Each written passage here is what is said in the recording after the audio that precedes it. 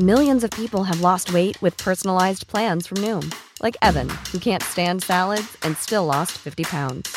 Salads generally for most people are the easy button, right? For me, that wasn't an option. I never really was a salad guy. That's just not who I am. But Noom worked for me. Get your personalized plan today at Noom.com. Real Noom user compensated to provide their story. In 4 weeks, the typical Noom user can expect to lose 1 to 2 pounds per week. Individual results may vary.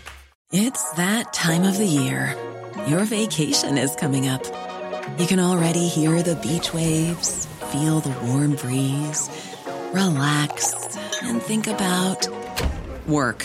You really, really want it all to work out while you're away. Monday.com gives you and the team that peace of mind. When all work is on one platform and everyone's in sync, things just flow. Wherever you are, tap the banner to go to Monday.com.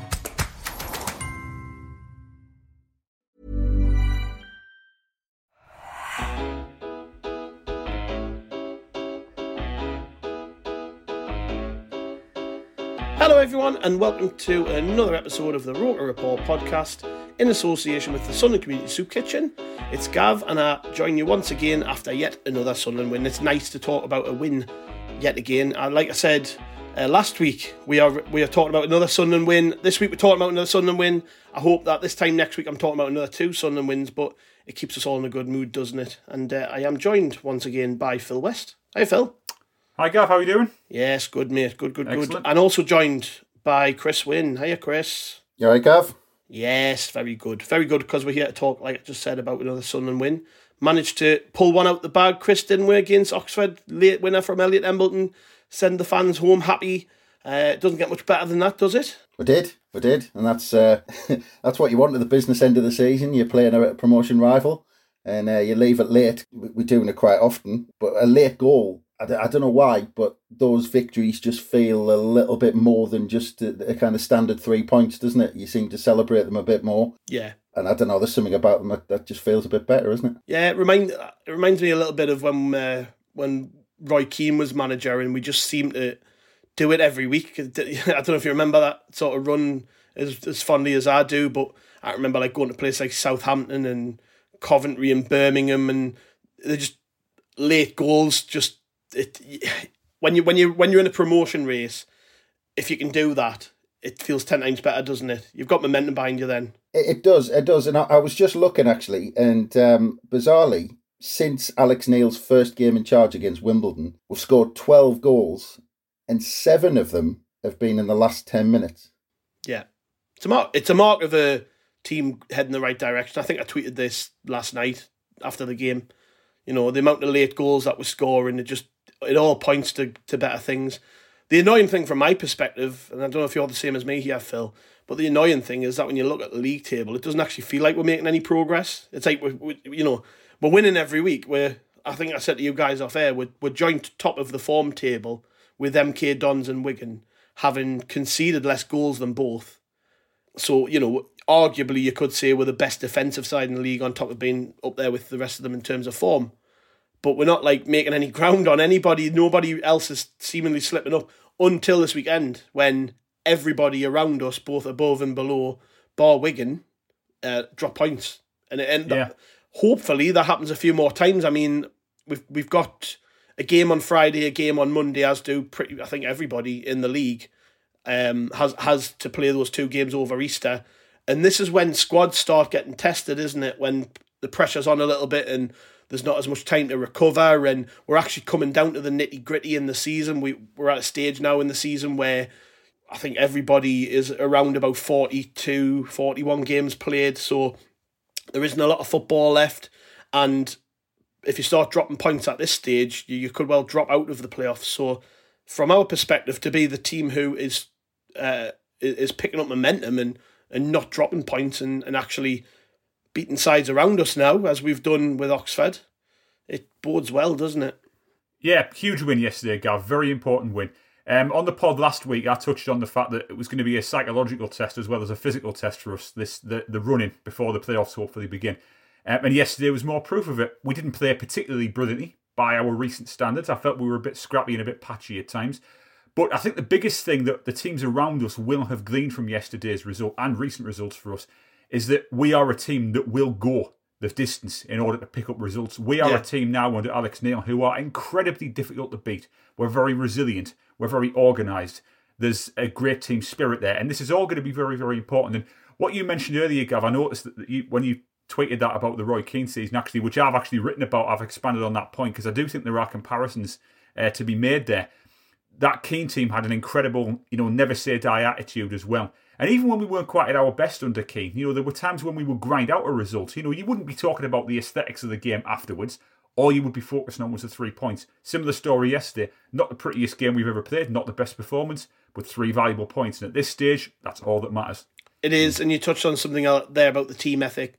Alex Neil talked about that in his post-match, Chris, and mentioned the impact that players from the bench can make in our season and have made. And you just touched on it there, the amount of late goals we're scoring. Importantly, it's players off the bench who are making the impact. I mean, Embleton's came on in the last 2 games, got an assist last week and then a goal this week. He brought on Danny Barton. He addressed that in his post-match again and said, well, I was watching the game and I felt that if they were going to score a second goal, it was going to come from a corner, or it was going to come from a throw-in, and that's why I brought him on. And everyone was scratching their head when he made that change. But everything he seems to be doing at the minute is working, isn't it? His game management at the minute, whether it be, bringing on a defender when it might be a bit of a head scratcher for the fans, or taking off an attacking player who people would prefer was on the pitch. Whatever he's doing is working, isn't it? And it's really quite difficult as a fan to sit here and argue with anything he's doing at the minute. Well, eventually. I mean, I'm going to disagree with you lads on a couple of things. We might as well make it a controversial pod. But, I mean, the Roy Keane season, I slightly disagree with you there. I remember the feeling around that, and it kind of felt like a bit of a machine that season where, I don't know, we just felt like we were going to win, where I'm not quite at that. I'm not feeling that way before games at this point. Even though we're on this good run, it still feels a bit like we're stuttering a little bit and just getting and grinding out the results. It didn't really feel like that under Roy Keane. But do you not think it did? I don't know if I just remember it differently. I don't know. I feel like we would have a lot of close games against teams around us, and we would just Carlos Edwards would put one in from 30 yards, or David Connolly would score, and I know we're digressing a little bit and going back in time, but it did feel a bit like that to me at the time, certainly. Maybe it's just because I'm old now and I really enjoyed that season, but and different perspective now, maybe, I don't know, but it just felt a bit more comfortable then. Maybe there's slight similarities, but I mean, just on the subject of Alex Neil not being able to kind of get anything wrong, I mean, look, going back through the games, I mean, Embleton must be banging on Alex Neil's door saying, come on, give us a starting place, because I know twice at the Stadium Light, I think once was against Burton and once might have been against Fleetwood and Crewe, where he put that ball in from the right-hand side where he whipped it in with his left foot, and we got goals from them and went on to get points. He scored at the weekend against Gillingham. I mean, he must be banging on the manager's door. But I agree with you in the sense, Gav, that what he's doing during the game, his game management, what he's seeing is working, and he's changing the game, which is brilliant. That's what you pay a manager to do. But his starting decisions, in terms of the starting 11, he's actually causing one or two issues that is going on during the game, which then leads him to have to change things. I mean, I didn't quite get our game plan at the weekend. I wasn't quite sure what we were trying to do with Oxford for long periods of the game, and I think it sounds like Alex Neil alluded to that after the game. Yeah, well, it was pretty much the first thing he did when he spoke to the press was he held his hands up and said, "Look, I got it wrong first half with our setup. I'll be the first one to hold my hands up when I've made a mistake, and I've made a mistake there." Yeah, I really wasn't expecting that, to be honest. Yeah, so I completely agree with you that what he's seeing is he's reacting to it, which is exactly what you want a manager to do. But there was some kind of head scratches in terms of his selections. I mean, Sirkin as a left-sided defender, and then putting Clark as a kind of a wing-back midfielder. When we were under the cosh a little bit, it didn't quite work because you want those to go forward. So there was one or two decisions in there. But I mean, if you're talking about the defensive side of things, I mean, it's incredible at this stage of the season, making us hard to beat, like we mentioned. But we've only conceded 1 goal in the last 6 games, which at this stage of the season is exactly what you want. I mean, you've got that foundation in place, and we've already talked about. Well, we'll probably talk about them later on as well. But the amount of forward players we've got who can produce something, I mean, it bodes well that you've got that foundation locked in, that you're not conceding. So hopefully we can just keep getting the goals. Yeah, I was a little bit, I don't know if it annoyed's the word, but miffed that Ross Stewart still isn't getting in amongst the goals again. I talked about it last week. I think it's now 8 without scoring from open play for him. He had a great chance to score. If I'm being nitpicky with our sort of forward players, it's probably that we really need him to find his shooting boots again if we are going to get promoted. I'm sure he will. And I want to come on to this a little bit later in the pod, so I won't go over it, but his sort of role in the next few games is interesting for me. Overall, though, the amount of different goal scorers now that we've got, under Lee Johnson, it felt like there was only really Stewart scoring goals, where now you're looking at it, Corey Evans is getting a goal there, Embleton scored, and we know Embleton, he has got flaws in his game. there are quite a few, in my opinion, in terms of his ability to sort of run and dictate games from the start. His lack of pace worries us a little bit, and he does tend to go missing. But you can't fault the lad, Phil, can you, for the way he's came in and made an impact. And Alex Neil talked about it after the game. He said that Embleton's making it very hard for him now when he's coming to him and asking why we're not starting games. He's making it very hard for us to make that decision now because he's producing. So and that's what you want. You want your fringe players or your players who are coming off the bench to be going to the manager now and with evidence and saying, look, I'm producing in games. I should be starting games. Why aren't I?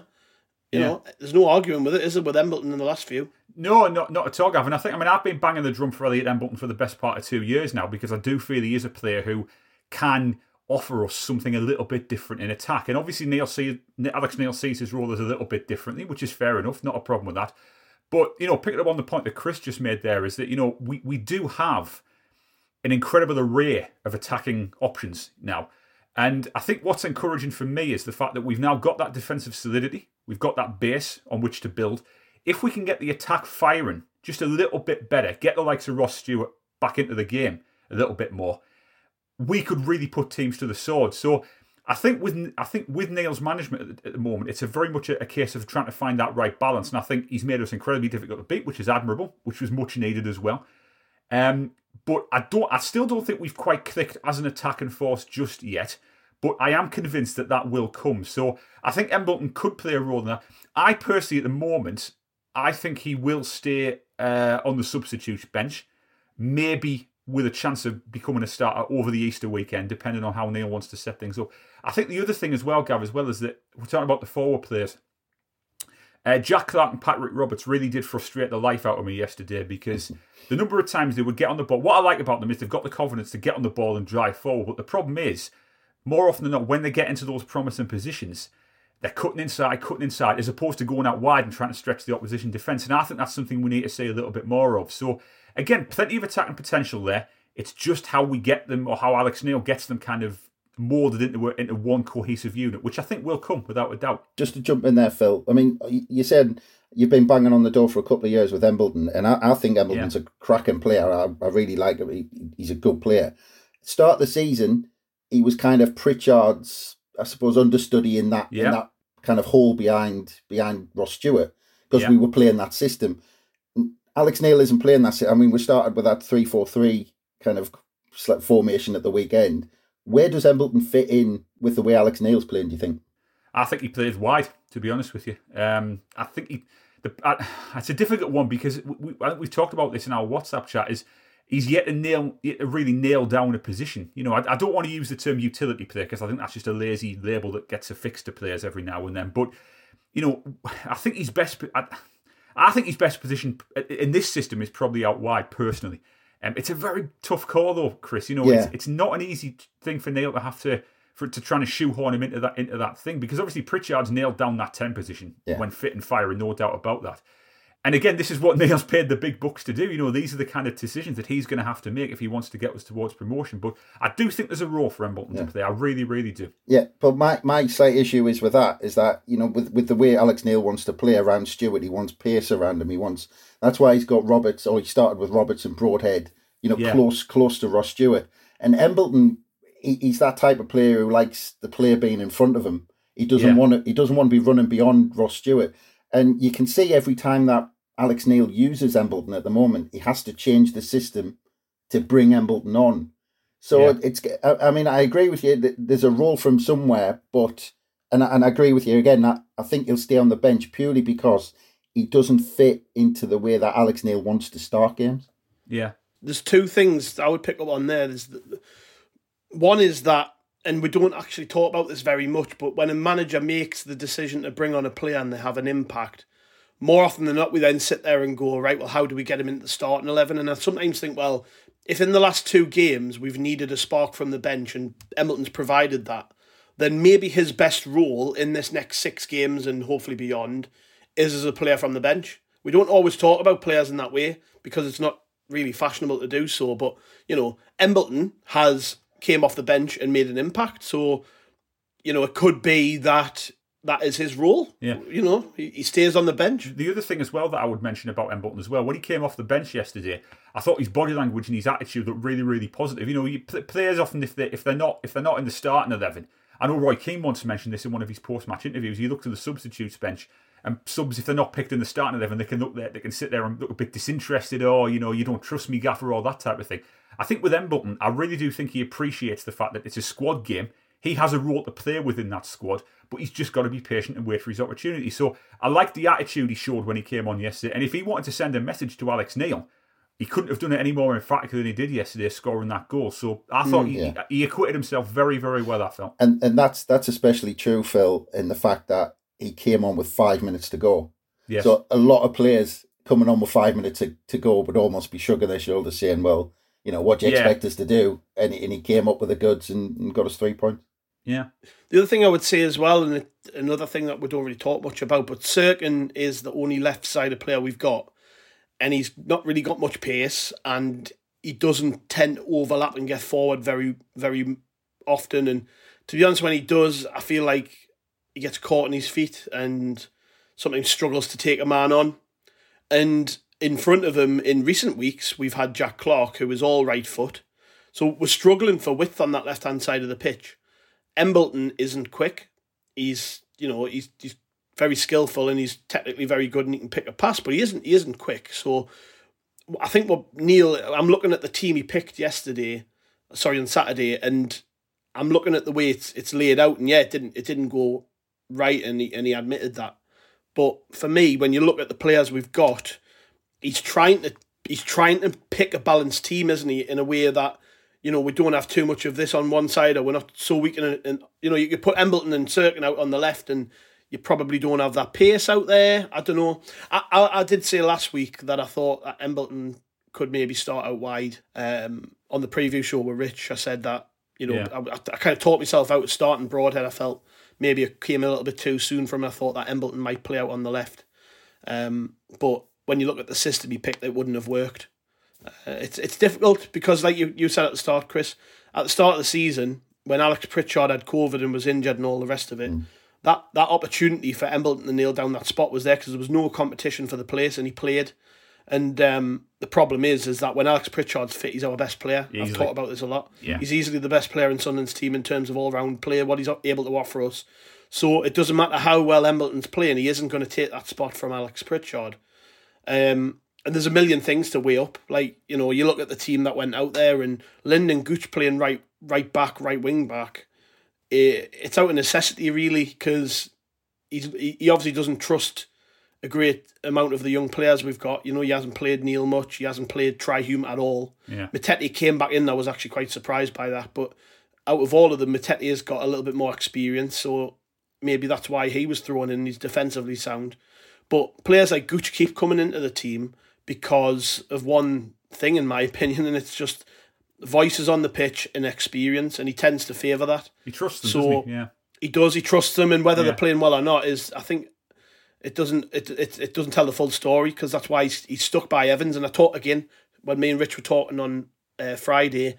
I talked about Corey Evans, and so he's the whipping boy at the minute, but he's stuck by Evans, and these last 3 games he's been fine. I mean, he got the goal at the weekend. He got a goal, so there is method in it, I think. Yeah. But it's just difficult at the minute to see how he strike. I don't think there's a perfect balance. I think in the summer he'll look at that squad and he'll rip it to bits. He will, because it isn't balanced enough for either league, I don't think. But we're just making do at the minute. Yeah. Well, another positive to this is, I mean, we're talking about all these selections, what Alex Neil's doing to start with, what he's bringing on, what he's bringing on during the game, and another positive to all this is we're talking about the form. We're unbeaten in 7, 4 wins out the last 6, conceded 1 goal in the last 6 games, and it's obvious that Alex Neil is still experimenting every single game. He doesn't know what his best side is. He doesn't really know kind of what his best options are. He's trying to mix and match. I mean, like you mentioned Lynden Gooch. I think Lynden Gooch was on the bench at home, but away from home, we had Clark on the left. Like you said, we had Serkin and Clark on the left who were likely to push forward. So what Gooch's job was he was in there because of his work rate. So when those two went forward on the left-hand side, Gooch was always tucking in and he stayed back, and he was kind of almost like a standard right back, almost like a full back. And because you saw when Gooch got forward, he's struggling when he goes forward at the moment, but his work rate up and down that right-hand side and away from home in a game like at the weekend against Oxford is exactly what you want Lynden Gooch in there for, where he's just going to battle for you, he's going to run up and down, he's not going to produce anything spectacular, he's not going to do kind of anything daft. He seems to be someone who Alex Neil says, you'll keep your position. I like it. You're going to win the ball back for us, and that's why players are in there like that. I mean, Mateta's energy as well in the middle, exactly the same. I think theory as Gooch, get energy up and down away from home, and then you can see he likes more of the ball players when we're back at the Stadium of Light. I think, Chris, just picking up on that point, do you think that by nature Alex Neil is a manager who values kind of graft industry work rate over genuine stardust from players? Do you think that's just his approach? Get the fundamentals right first, and then garnish it with a little bit of skill and a little bit of talent everywhere else? Absolutely. I don't know if either of you have seen an old interview. I think it was with Football Focus that he did while he was at might have been at Norwich, or it might have been before Norwich. But Alex Neil did this interview on a Football Focus years ago, and you probably had to see it on YouTube or somewhere. But he basically just he was talking about his values as a manager and what he likes in his squad and his players. And he basically listed all the things you've just said, Phil. He was like, basically, I want players who are responsible, players who work hard and all this sort of stuff. And I think that's his foundation. And he's gone in, looked at our squad and said, you're a good character, you're a good character. Right, that's the basis of my squad. That's the foundation of my first 11. And then, like you said, around that, he's trying to experiment on what the best combination is around those core players that he knows are going to be there week after week. Yeah. And I don't know if he knows what is the best options around that. But I think he's got like 3 or 4 players that he knows he wants to be in there, every game after game. Yeah, I've been wrestling with this in my head recently because obviously I spoke to quite a few Preston and Norwich fans before he came, and I don't actually think the Alex Neil we've got is necessarily what they've described to us. But I think that's out of pure necessity. I think he's had to look at what he was handed, which is a squad of very talented players. But which wasn't particularly balanced. A lot of young players who were being flogged, playing every week. We haven't really seen a lot of the players that Lee Johnson plays a lot of trust in. Callum Doyle's a great example. Yeah, Doyle and Dan Neil, they just haven't featured. And I think he's looked at the squad, he's looked at what he's got, and he's went, what is the easiest? What's the best way to get this team promoted? Yeah. And I think if we do get promoted, regardless of what we do in the summer, whether we get promoted or not, I don't think he's going to have a team like this. I don't think they're going to play this way.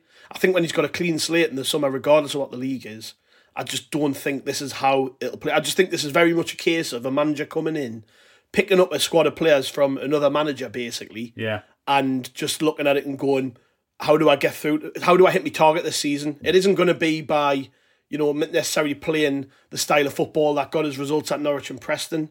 It's going to be by doing this. And that is why all of these experienced players who aren't all favoured by the fans feature so heavily. Yeah. Because I'll not necessarily name names, but I did get a tidbit of conversation from a current member of staff via a friend recently who mentioned that the reason that Try Hume hasn't featured so much is because Winchester is a big personality and he's a voice on the pitch and he's a leader. And So he's playing, you know what I mean? Because Alex Neil's looking at it and going, I need these people on the pitch. If we're going to get there come the end of the season, I need these people on the pitch.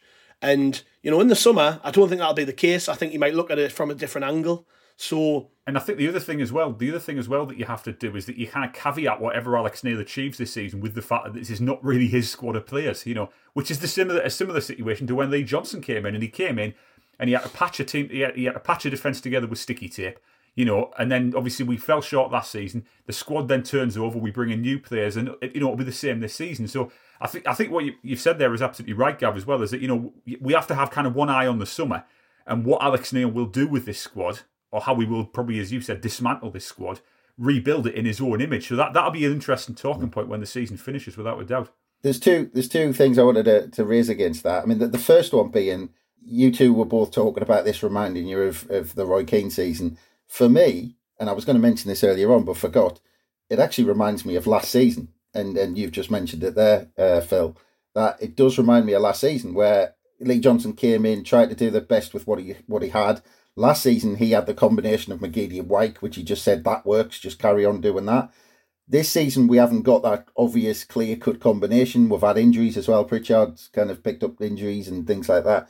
So Alex Neil is trying to work, like you said, with what he's got to try and get the right formula as quickly as possible, because he's running out of time. We've got 6 games left, something like that. The other thing, talking about dismantling the squad, I mean, we talked about this last season. This is the thing that worries us. We talked like last season. We were there or thereabouts. Right, let's dismantle the squad and start again. Yeah, and we're using the same words again 12 months later. And if you're doing that, something's gone wrong. Something's gone massively wrong in the plan. If we're talking about dismantling this squad again, with 12 months later, Alex Neil wants to do something completely different. And I'm just worried that we're just going to keep repeating the same mistakes. And we'll see. I mean, if you two are both saying that Alex Neil might want to dismantle the squad, I think in the summer we'll see clearly exactly what the plan is in terms of Speakman, in terms of the owner. Absolutely. Because if they do dismantle the squad, then it's clear that they've kind of ripped up this, we're going to bring in the players in the model that how we want Sunderland to play. And they're bending to the whim of the manager. Yeah. I say that in January I wasn't happy with how it ended. I felt like we left ourselves short at left back, and that's why we're unbalanced on the left. There's certain things I would have done in January that they didn't do. And I think we all thought along the same lines. And, regardless of the fact that we're now picking up results, we're doing so with an unbalanced team to a degree. I've spoke quite a lot recently about the depth of the squad. I maintain it. We have got a better squad than anyone in this league. It keeps showing it every week when we keep picking up results with players coming off the bench. If you can bring a player like Elliot Embleton off the bench who would start for every other team in this league, you're doing all right, aren't you? You've got Danny Bart coming on. Callum Doyle didn't even make it off the bench.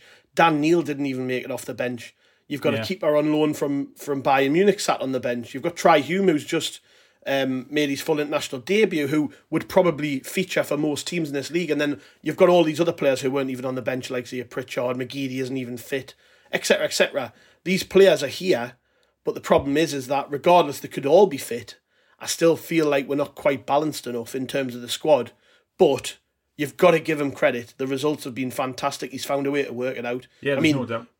It's the problem is as well for a lot of people is that the performances haven't been great. Yeah, and we've talked about this a few times recently in terms of whether or not the performances are actually that important. And I've said they aren't. To me, they're not. And I would also say that it depends how you judge a performance, doesn't it? Because are we talking about that all good football is just teams playing other teams off the park and walking to victory?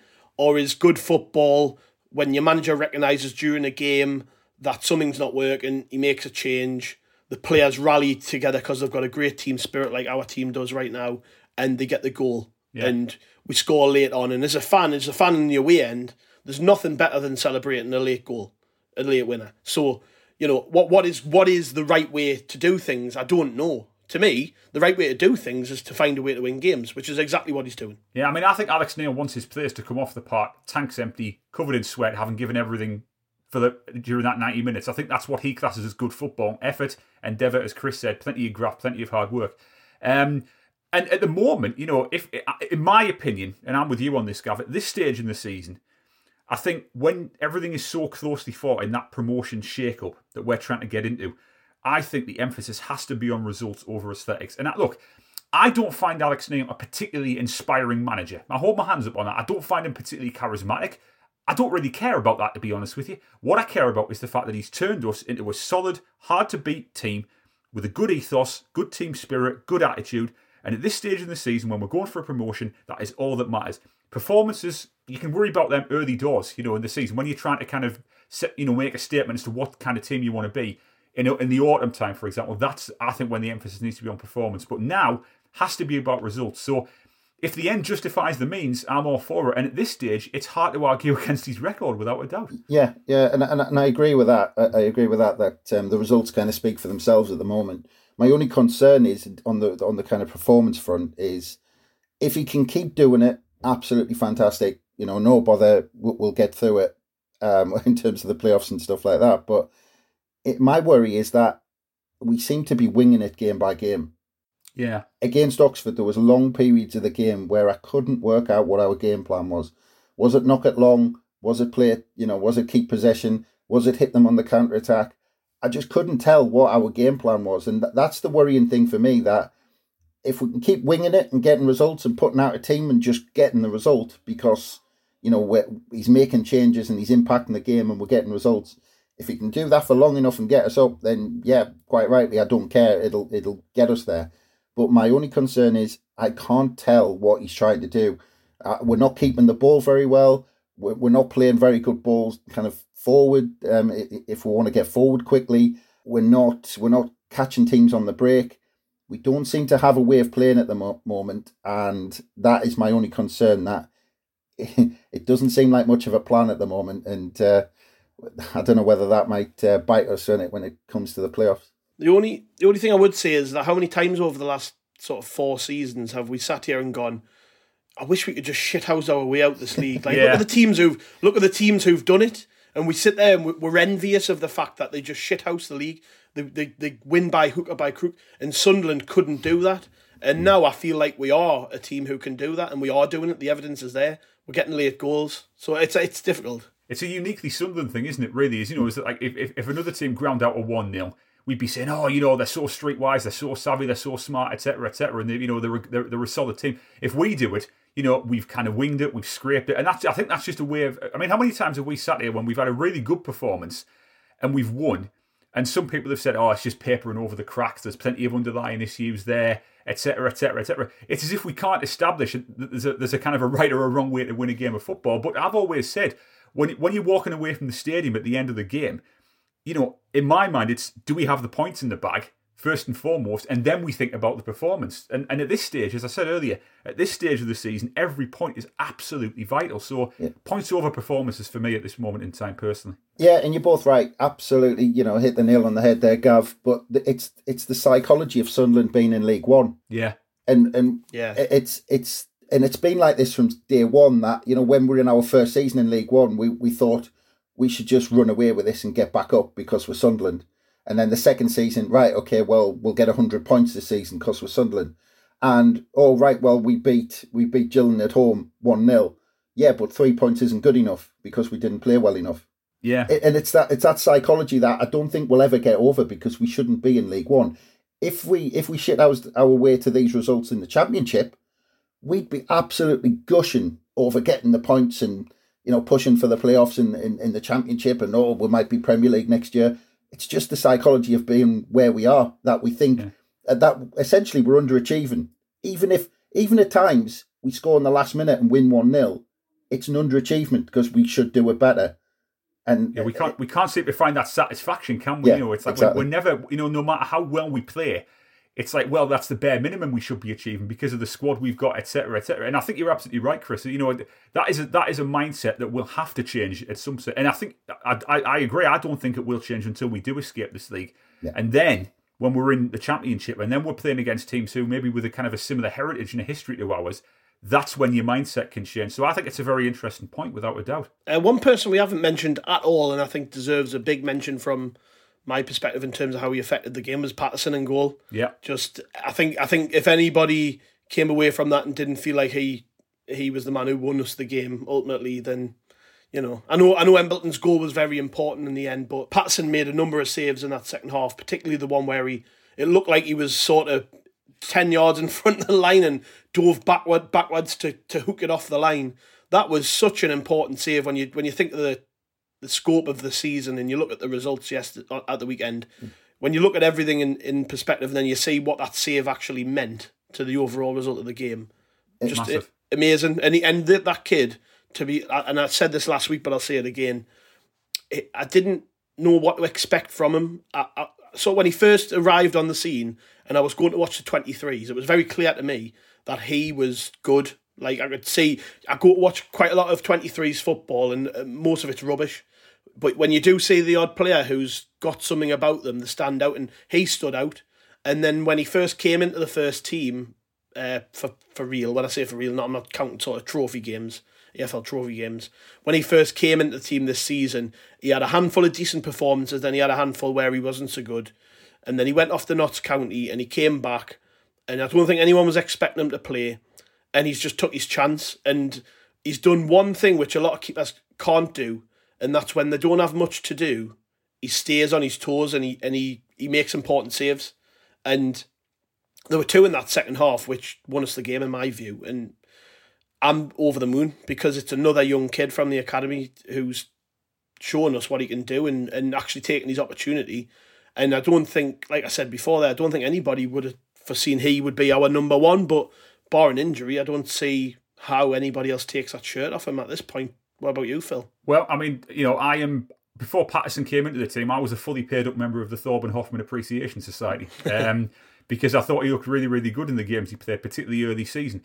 But there's no doubt that Patterson's come into the squad. He's looked very, very solid. He's been very, very reliable. He hasn't been perfect.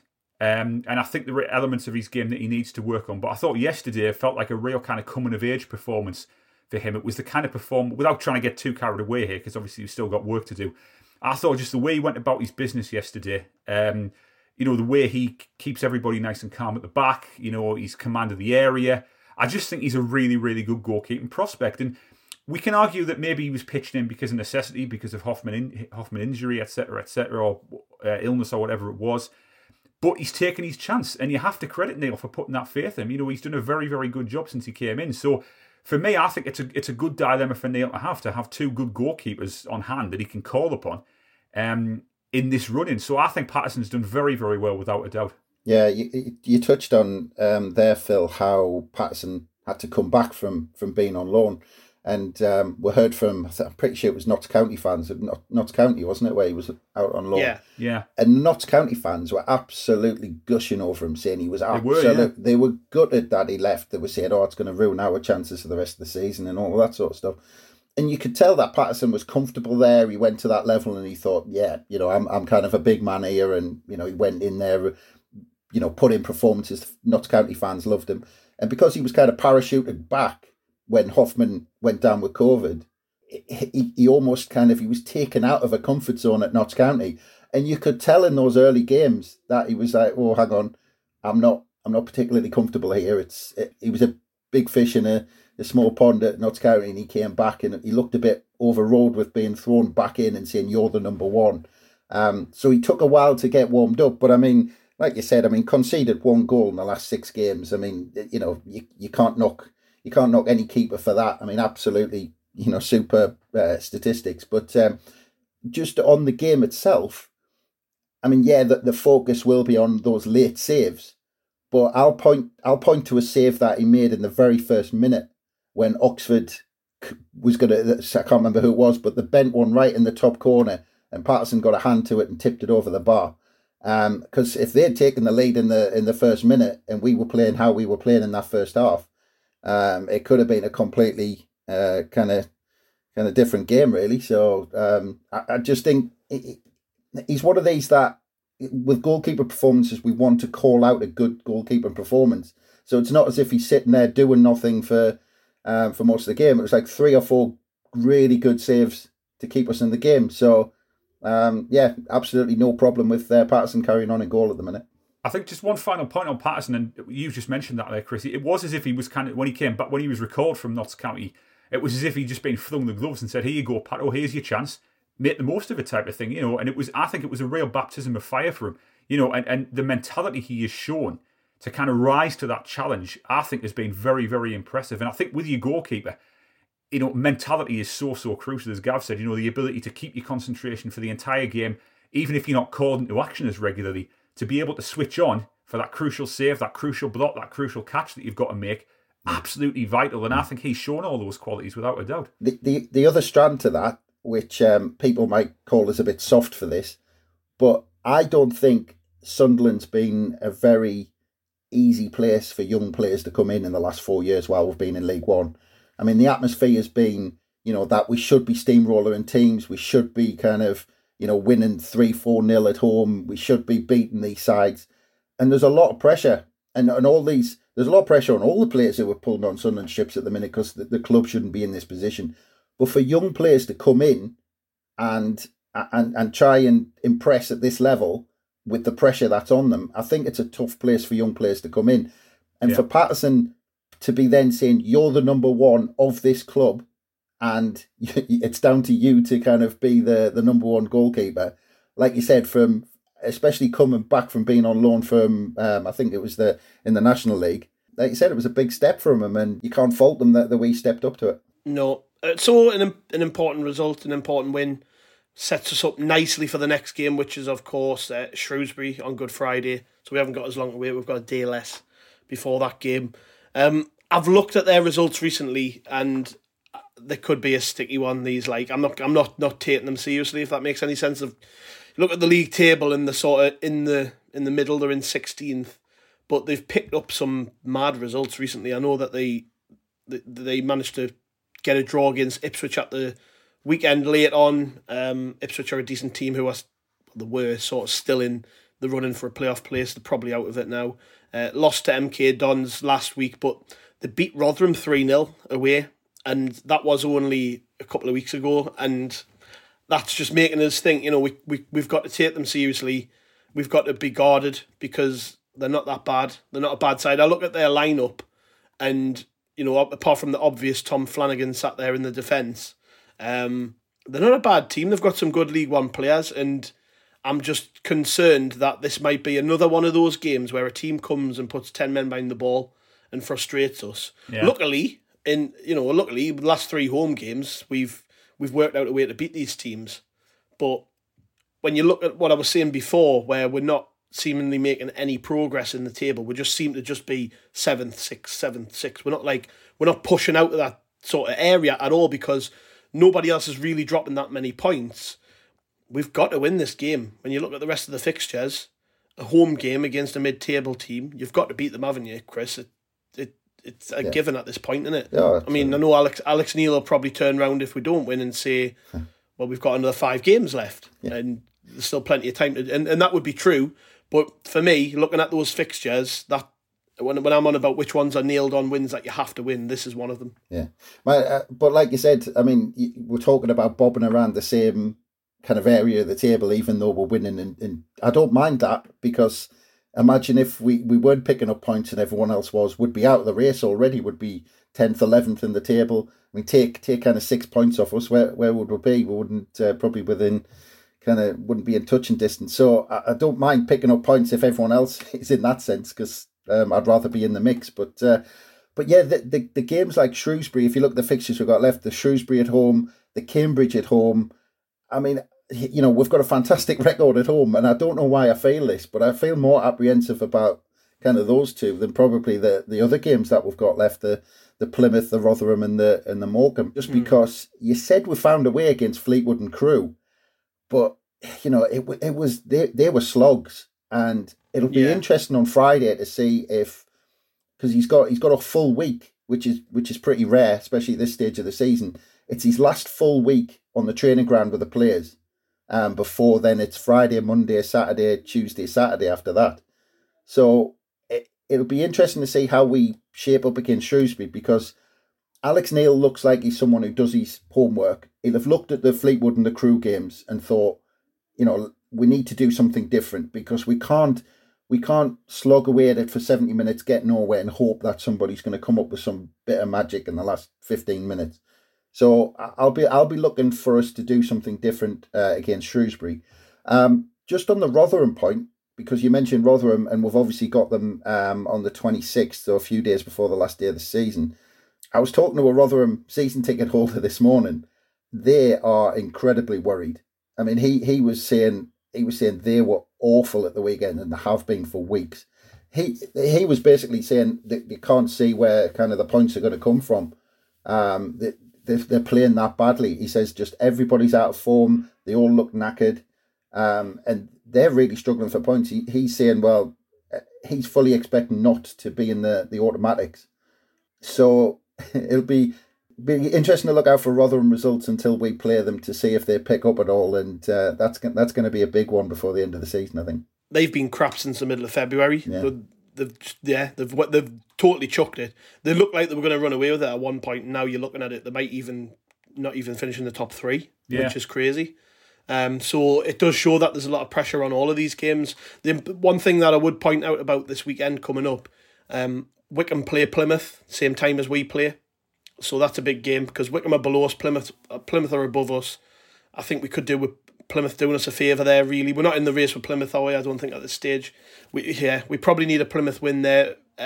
Even a draw wouldn't be too bad. But then MK Dons and Sheff Wed don't play till Saturday night, so we have a chance to put a bit of pressure on Sheff Wed. If we win that game, they've got to wait a whole another day to play, and it's against a team who are now vying for the league title, so away from home as well. So, it does show, doesn't it? Now we're starting to look at all these games and we're picking out the fixtures of what other teams are playing. It's getting the squeaky bum time now, and if you look at those three games, Wycombe are playing Plymouth, who are fourth. MK Dons going for the league title at home against Sheff Wed a day after we play. Sutton v Shrewsbury is the pick of those games, really. You would rather be playing Shrewsbury at home, wouldn't you? Oh yeah, so, I mean, you would be, yeah. You would be, and the thing is as well is that, for all we know, I think Chris mentioned it. It could be a bit of a wild card stroke banana skin game for us. Given how unpredictable this league is, we could come out on Friday, play a really good attacking game, and blow Shrewsbury off the park. It could be another Sheff Wed. You just never ever know how the cards are going to fall in this league. It could be a slog again. It could be one of those games where we've got to be patient, grind it out. Or we could be on it from the first minute, we could put them to the sword, and everybody could be celebrating at the end of the game. So I just think it's going to be one of those, it could be one of those peculiar games. The margin for error, though, is minimal, as you rightly said, Gav. We are so kind of, in the middle of what is a very, very tight playoff race now. Teams are going to be nipping at each other's heels right into the final whistle of the final game of the regular season. But we've just got to uphold our end of the bargain. We've just got to keep on knocking off the wins if we can. Leave others to their own devices and see how the cards fall when all is said and done for us. Yeah, and the Easter weekend. I always love Easter weekend because everything could just turn on its head Easter weekend. I always remember our first season at the stadium, like when we had QPR on the Friday and then we had West Brom on the Monday and we blew it.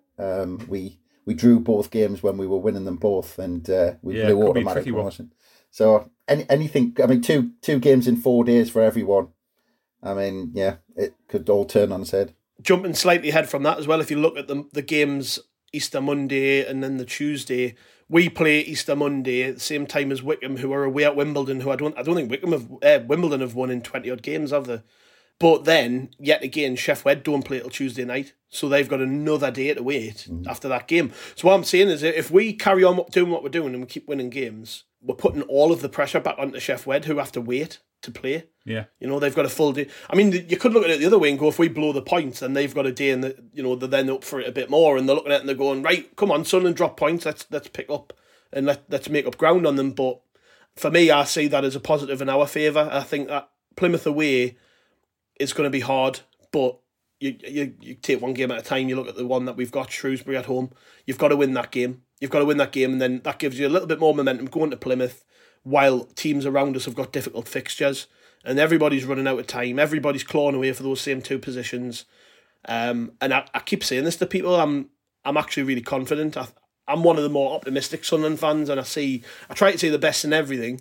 But like at the minute, I would be, as a fan of Wycombe or as a fan of Sheff Wed or a fan of Oxford, particularly Oxford now they've played us, I'd be looking at us and going, oh, they're quite ruthless, these guys. That, you know, they're difficult to beat, and the manager to find ways to win games, and they've got a cracking team spirit, and they've got a squad of players which should be the envy of everyone in the league, because when the game's not going in their favour, we'll just throw in a couple of England youth internationals or this guy, or, you know, it's working out for us at the minute, and it's got to be seen as a positive. It is, I completely agree with that. It's all positive, but then I think with the position we're in though, and the form we're in, we should at the position we're in, we should make the playoffs, which kind of cranks up the pressure a little bit, because we're in. I think after last weekend, we're in the driving seat, and we've got the fixtures, we've got the form, so there's a fair bit of pressure on us to do that, because we should do it.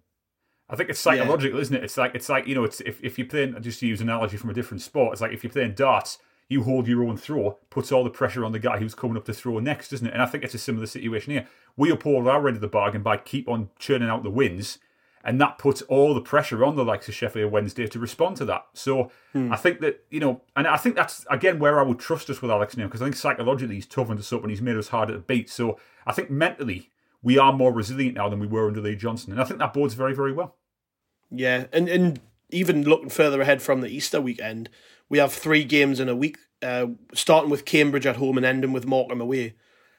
I just think when you look at our fixtures, I know we've got Plymouth and Rotherham to play, but I just think when you look at our fixtures and the way that we're playing at the minute and the way we're picking up results, it would only be Sunderland who could blow that. So, a kiss of death.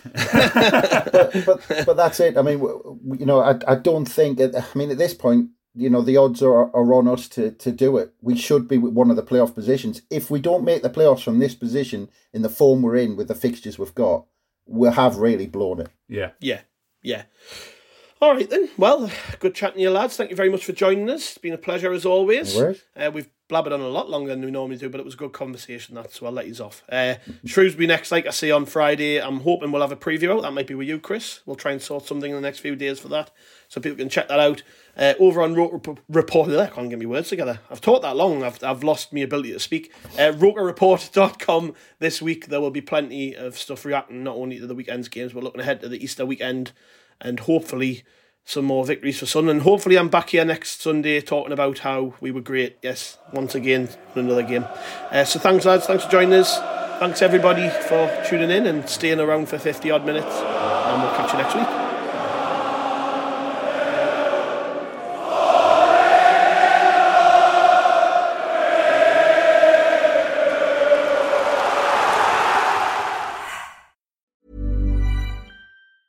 Normally, being a little extra can be a bit much, but when it comes to healthcare, it pays to be extra. And United Healthcare makes it easy with Health Protector Guard fixed indemnity insurance plans. Underwritten by Golden Rule Insurance Company, they supplement your primary plan, helping you manage out-of-pocket costs without the usual requirements and restrictions like deductibles and enrollment periods. So when it comes to covering your medical bills, you can feel good about being a little extra. Visit uh1.com to find the Health Protector Guard plan for you. When you make decisions for your company, you look for the no-brainers. If you have a lot of mailing to do, Stamps.com is the ultimate no-brainer. Use the Stamps.com mobile app to mail everything you need to keep your business running with up to 89% off USPS and UPS. Make the same no-brainer decision as over 1 million other businesses with Stamps.com. Use code PROGRAM for a special offer. That's Stamps.com, code PROGRAM.